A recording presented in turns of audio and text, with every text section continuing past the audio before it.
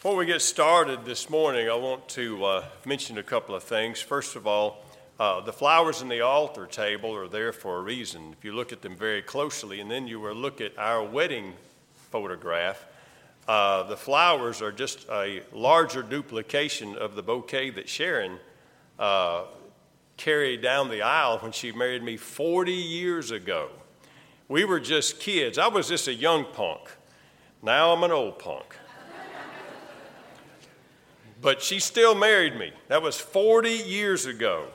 And I did this to honor the person, that is Sharon, the wife of your pastor. There's no way I could have done what I've been able to do through 40 years in the ministry without her by my side. Neither of us knew what we were in for. I didn't know what it would take to pastor a church. I just knew God had called me to preach. Had no idea what it would involve. It involves a lot of things that you just never even dream of. Then there's the position. That is the pastor's wife. Now there's the person, the wife of your pastor.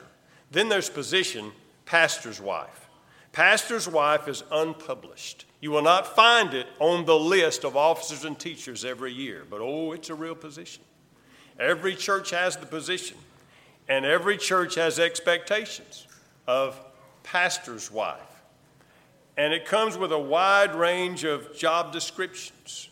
Now, early on, out of necessity, Sharon stepped into this position of pastor's wife of Bristol Baptist Church, and because we were so small then, there were a lot of things just had to be done that she just stepped in to help me to do. You see, pastor's wife is a built-in secretary for the pastor. It's not easy to be my secretary because I can't organize anything. And she was, of course, in charge of helping to organize some things. And a lot of people have asked through the years, well, do you have a church secretary? And I say, well, yes, it falls under the description of pastor's wife. She takes care of that, but also she's the secretary of the church. You have a bulletin in your hand. Some of you are reading it, some of you are fanning with it, but you have a bulletin in your hand. We do this every single week. Every single week, Sharon's the one that types the bulletin. And we did this out of necessity, we do this out of love. And up till now, you do the math, the bulletins that she's typed for Bristol Baptist Church now tops 1,950 bulletins that she's typed. If you average a little over 100 copies, she's handled 200,000 pieces of paper, folded them, and had them. Now, let me tell you about the first 7.5 years that we were here.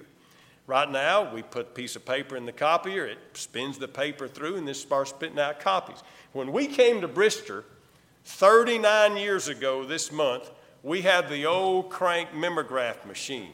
Now, I'll tell you what it was. It was a stencil, like a piece of film. And you typed it on the typewriter, and it would cut holes in that stencil. And you'd have to cut the stencil in half because it was made to be, of course, like a piece of legal sheet. Well, the bulletin reads otherwise, doesn't it? You'd cut that in half, type each half of the bulletin, glue it back together. And if you made a mistake, you had to get like fingernail polish. It was blue. And then you'd make the mistake right, and then you would cut it back in. It was a tedious process. Sharon knew how to do that. Your pastor didn't, but Sharon knew how to do that because she had worked in the office. Then you would have to squirt ink out of a tube into the machine, and it would pump it out on a piece of fabric that was on a drum. Lay that piece of plastic or whatever it was on that drum and crank the bulletins out by hand. Ka-shoom, ka-shoom, ka-shoom. 7.5 years because we did not want to burden the church with the expense of a copier. We moved back to Gurdon for our little 18-month odyssey at Gurdon. And when we came back, we found out nobody knew how to run that machine, obviously, because you had a copier after that. So things got a lot easier. But still, I think, of course, that we realized that over almost 2,000 bulletins have been typed and all because of pastor's wife in the time that we've been here. We celebrated our first-year anniversary unpacking boxes in that little house there. And She, of course, stepped into the role of girls' auxiliary leader. You remember that? Some of you girls were this. Some of you ladies that have teenagers were in that. She was my youth director for a long time. She was my youth director and camp counselor for girls for a long time because other people couldn't go. Everybody had jobs. She was camp counselor when our kids were toddlers. Took them to camp. She was youth choir director. Some of y'all remember the youth choir? Youth choir director. She was director of various Christmas plays through the year and organizer of church camp lists, shower lists, care team lists, cookbook, church directory, and various sorted projects and programs. She, of course, is a built-in wedding director. Lots of girls, when they would come and talk to me, and we would be talking about the wedding and so forth, I'd say, well, have you got a wedding director? They said, will Miss Sharon do it? I'm sure she did it. She was the traffic controller of the wedding. I would take care of things up here, and she would send them down from the vestibule. And, of course, that was quite a trick in the little church. You know, we didn't have much room for everybody to get together.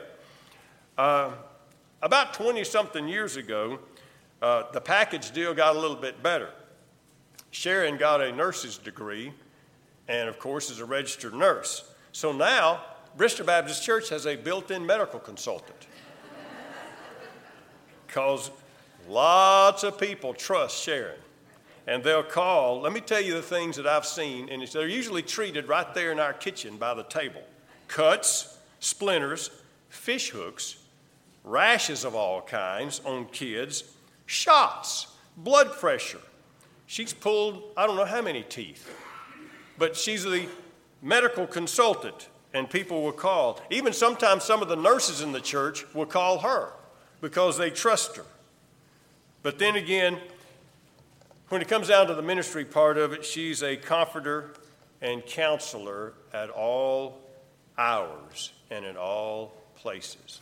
I can't count how many times she's prayed with somebody on the phone at whatever kind of hour, because you know what? Heartbreak doesn't keep a schedule. And whenever there's heartbreak, then you meet the need. And she did that at all times. She does all of that because she accepted the call into the ministry just as I have. Now, she knew that I was a preacher when she married me, so she knew what she was signing on for, kind of. But I don't think anybody could ever dream what pastor's wife, the position, involves. And let me tell you this. She does it not because she feels like she has to. Sharon does this because she loves you really more than your pastor does. She loves you more than your pastor does. It's sometimes. And here's the thing. The flowers in the altar area are in honor of the lady that has stepped into this role for Bristol Baptist Church, and I think has done an excellent job as pastor's wife for you. Happy anniversary, Sharon.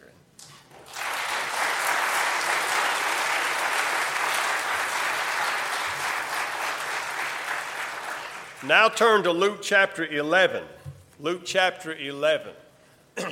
And while you're turning, I would say that nobody has an idea of what it takes to be a camp counselor, but I have a lot of people in the church that since Sharon has handed it off to various people, and more people have stepped up to be camp counselor, have done a great job. And I want to say that I really appreciate, of course, Jessica and Aaron for being my girls' camp counselor this week as we carried kids to camp.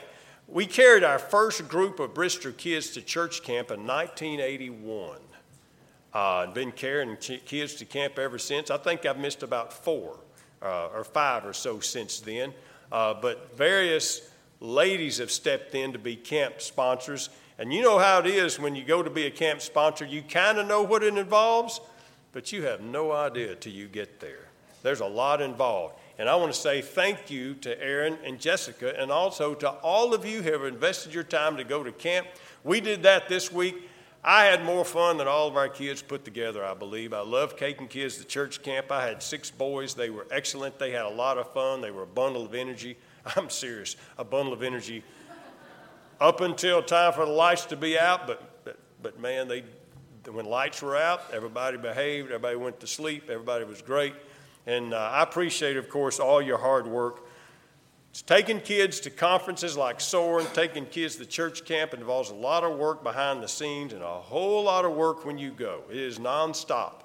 And here's my philosophy for anybody, of course, that goes to Soar and goes to church camp. This is the number one philosophy of youth work. Listen closely. You can sleep at home. You ain't sleeping here. And they all do it very well. Thank you for what you do.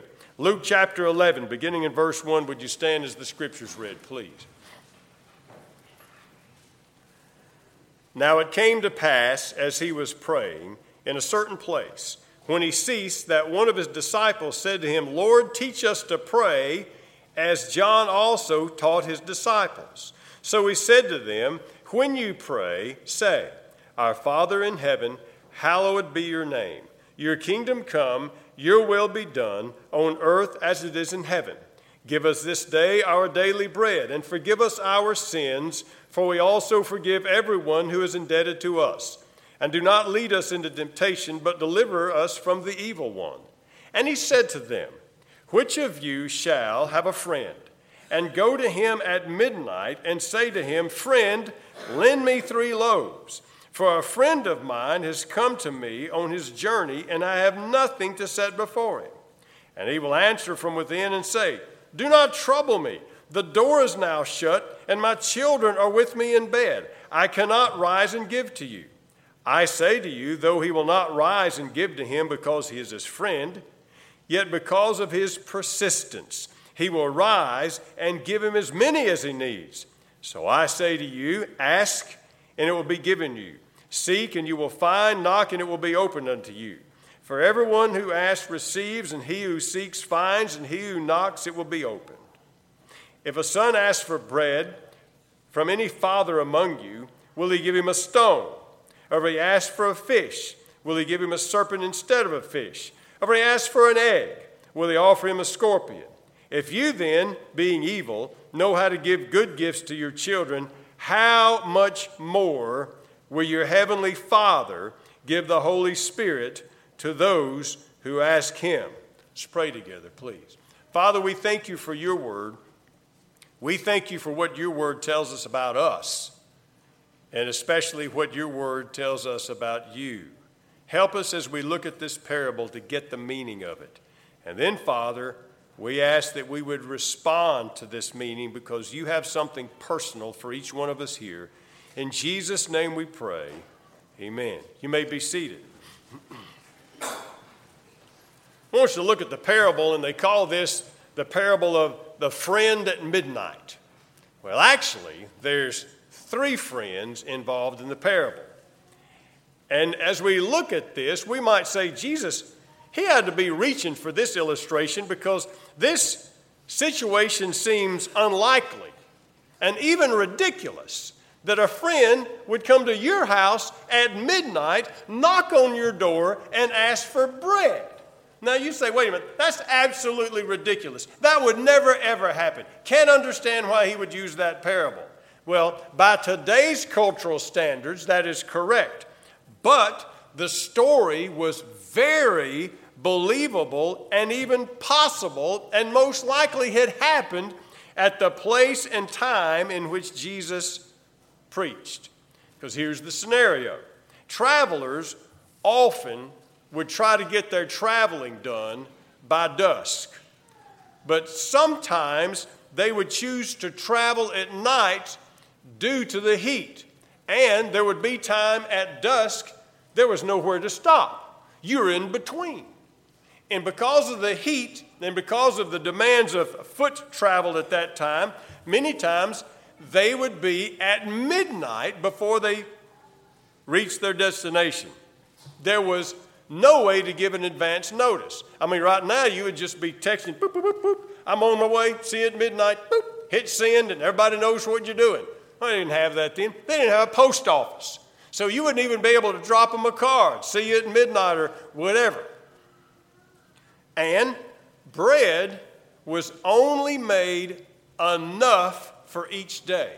And here's the reason why. There were no preservatives. And the bread was more like a flat bread. When we talk about loaves, it's not talking about the big loaf of Wonder Bread like we have. It was like flat bread. And a family would only make as much bread as they anticipated needing for that day, simply because it would get stale and even mold in the hot, humid temperature before the next day. And those of you who have made homemade bread and so forth would see that a lot of times you try to put it up and keep it for 2 or 3 days. It's going to mold a lot more because there's no preservatives in there.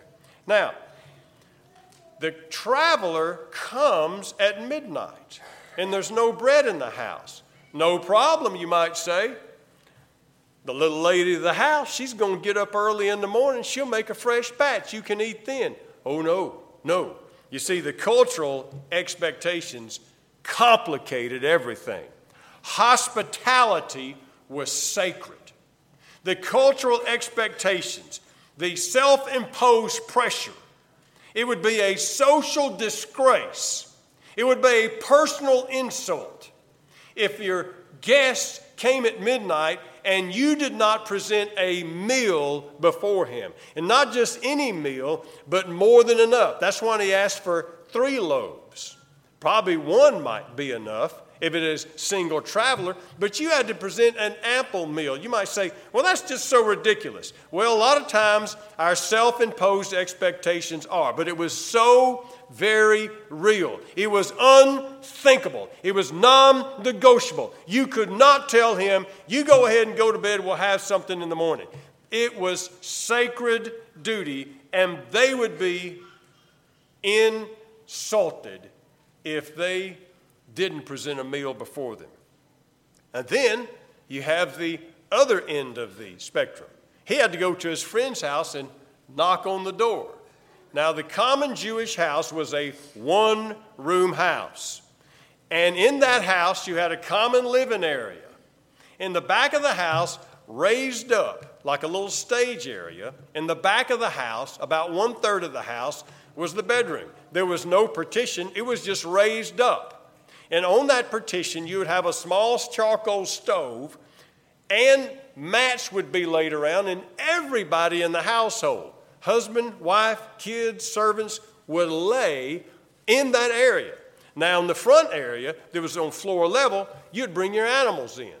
You'd bring your animals in, the chickens and the goats and everything, because you didn't want robbers to get them. They didn't have, a lot of times, a lot of room. So you picture the scenario. You have everybody in bed and all the animals in front, and then the door was shut.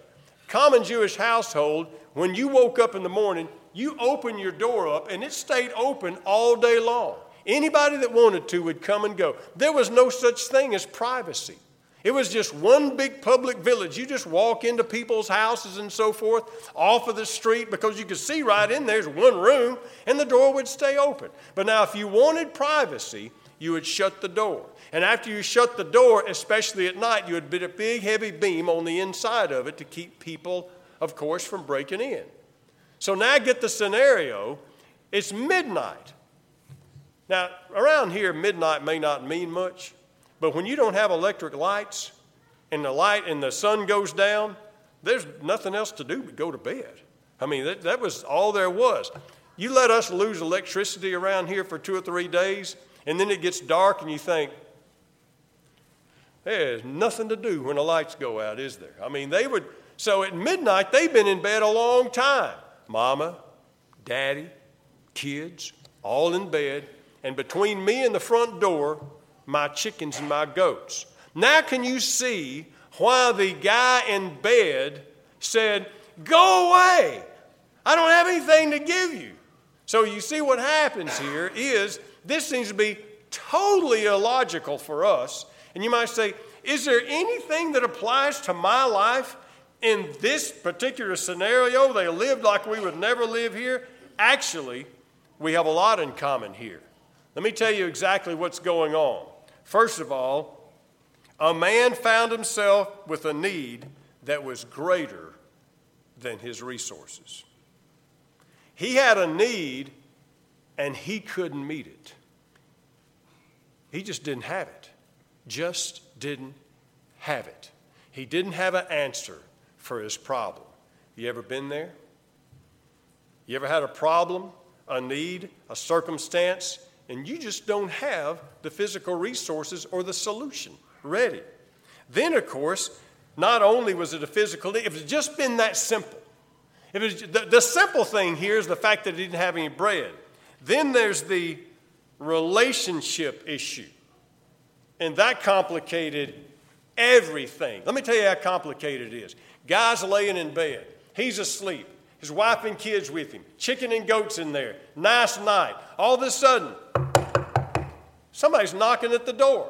Somebody's knocking at the door and saying, hey, I got to have 3 loaves of bread. Excuse me? Yeah, hey, go away.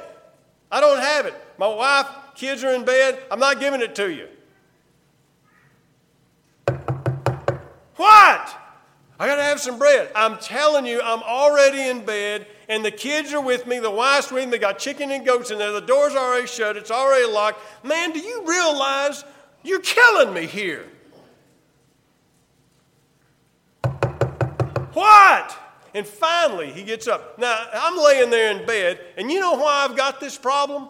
Because some traveler came into town at midnight. How's it get this complicated? That all of a sudden, his problem becomes his problem. Now it's my problem. And I can't sleep. The kids are already woke up. The chickens are already stirring around. The goats are already woke. Our whole house is awake. And he says, finally, all right, if I'm going to get any sleep, I've got to give this guy his bread. All right. So he gives the guy the bread and says, go away. Don't bother me anymore.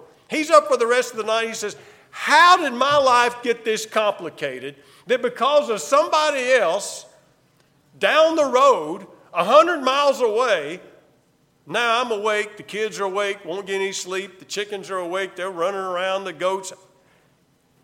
Isn't that how life gets sometimes when it comes to relationships? All of a sudden you're thinking, how'd things get this complicated? You see, when it comes to relationships, man, things get tangled up in a hurry, can't they? And all of a sudden you have what we call a situation.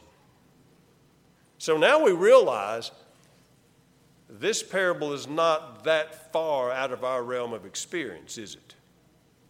Secondly, the problem arose as a result of trying to do the right thing. All he wanted to do is the right thing. And he had a problem, not despite the fact that he wanted to do the right thing, but because he wanted to do the right thing. Here's a myth that people are buying into. It's a myth. It's totally false. And here's the myth, that when we decide to serve the Lord, it's going to be easy and free. And it gets even worse than that. When we decide to serve the Lord, He's going to make us rich. You heard that? Sure you have. It's all over the television. You'll see it everywhere. That absolutely is false. Sometimes doing the right thing will cost us. Sometimes it will cost us to do the right thing. Jesus said it this way in Matthew chapter 16, verse 24. If anyone desires to come after me, let him deny himself, take up his cross, and follow me. That does not sound cheap, easy, or free. In fact, it sounds like it will cost us. And so many times people will opt out of doing the right things because it will cost them in one way or another.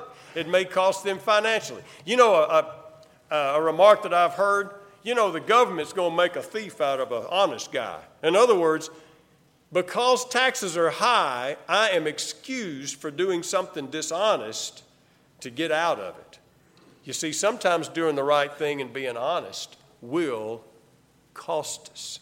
But what's more precious to us? Our integrity, our moral obligation to the Lord, or money? We got to make that decision, and we do make that decision. Sometimes doing the right thing will cost us time, effort, money, energy. And this guy found himself in a situation where he has to get up, go down the street, bother his friend, simply because he just wanted to do the right thing. And the right thing, of course, according to his self-imposed pressure, is to provide hospitality for the guy who had come in. But we read this passage of Scripture in and around the other episodes simply because this is about prayer. This is all the same discussion as a result of the question, Lord, teach us to pray like John taught his disciples. Every rabbi would have a prayer, a simple prayer that he would word for his disciples to be able to pray, to teach them about prayer. And Jesus, of course, gave us what we call the Lord's Prayer. The expanded version is found in the book of Matthew. If you're wondering, I thought there was more to it than that. There is. And that's in the book of Matthew. But this is, of course, what's listed here. Then, of course, Jesus keeps on talking about, I say to you, ask and it will be given, seek and you will find, knock and it will be open unto you. He's talking about prayer. And right in the middle of prayer, he gives us this parable about the ridiculous situation of a friend knocking on his other friend's door at midnight, waking him up, and what he wants is 3 loaves of bread. What do we learn here about prayer? First of all, when we pray, we should be honest and specific and sincere about our needs. Now, notice what did not happen. Hey, who is this? Hey, I got a problem here. You need to help me. That's not what he said. He said, I need 3 loaves of bread. And when we pray to God, we need to be specific and sincere about our needs. If we've goofed up and the situation's because we really messed up, we need to be honest about that. We need to be honest about the fact that it may be a complicated thing with relationships. And we need to be honest about the fact and be specific about the fact, I have a problem here and I don't know how to solve it. But that's exactly what Jesus wanted us to learn from this parable. Be specific and honest about what we need. Secondly, be diligent to pursue the right thing. Now, this is all about prayer. And what does Jesus say in what we call the Lord's Prayer? Thy kingdom come, thy will be done, on earth as it is in heaven. It's all talking about doing God's will, doing the right thing. And he came to his friend and presented his case before his friend because he really wanted to do the right thing. And it all depends on what our motives are. When we come to God and we really want to do the right thing in a situation, we really want to do the right thing in a circumstance that sometimes we've gotten ourselves into, God is all ears about that prayer. And a lot of times people will say, Brother Eric, I just want to know God's will, and I don't know God's will, and I want to pray about it. But this is the way you approach that. When we ask for God to show his will to us so we can decide whether or not we want to do it, God is not interested in that prayer. But if we're willing to go to God and say, God, I will do whatever you ask me to do. I just want to know what your will is. God is interested. You say, well, I don't. That's kind of tough to pray because I don't know what God wants me to do. Bingo. But all of a sudden we're saying some of God's will acceptable to us. Some of it we will find, of course, that we want to do, and then some of it is negotiable. If we come to God and we're holding out, and we're not willing to do anything and everything to please God, and then we pray to God and ask him to show us his will, or ask him for, of course, help in a situation, can you blame God for not really being interested? God is all interested when we're willing to say, I really want to do the right thing here.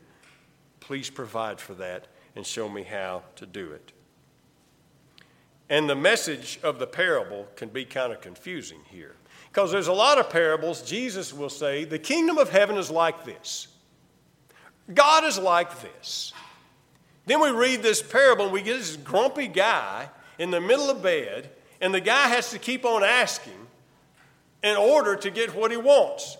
Now we might say, wait a minute, is that what God is like? That we got to keep on knocking, keep on asking? And finally he's grumbling and complaining and gets up? Absolutely not. And see, the key to this is found a little bit later on when Jesus talks about a father and he says, how much more? How much more? The message of the parable is not that God is like the grumpy guy at midnight that finally shoves the bread out the door. The message of the parable is God is totally unlike this guy. The contrast. God is the exact opposite of this guy. But what he's saying is the friend at midnight had his request answered by a grumpy friend that didn't want to be woken up. How much more will God listen to us? Let me tell you the difference. First of all, what had to happen before he could talk to his friend? Well, he had to wake him up, right? Did I just hear somebody knocking at the door? Finally, he had to wake him up. Here's the thing about God. God never sleeps. In the book of Psalms 121, very familiar prayer of David. In the 121st Psalm, David says this, I will lift up my eyes to the hills, from whence cometh my help.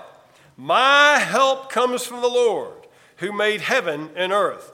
He will not allow your foot to be moved. He who keeps you will not slumber. Behold, he who keeps Israel neither slumber nor sleep.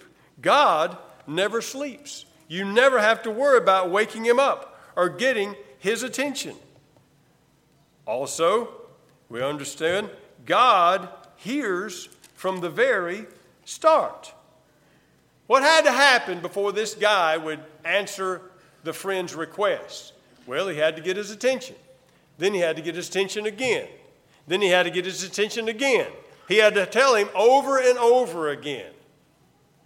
The word, I think the King James says, Jesus says, because of his importunity, that means shameless persistence. I mean, he had no shame.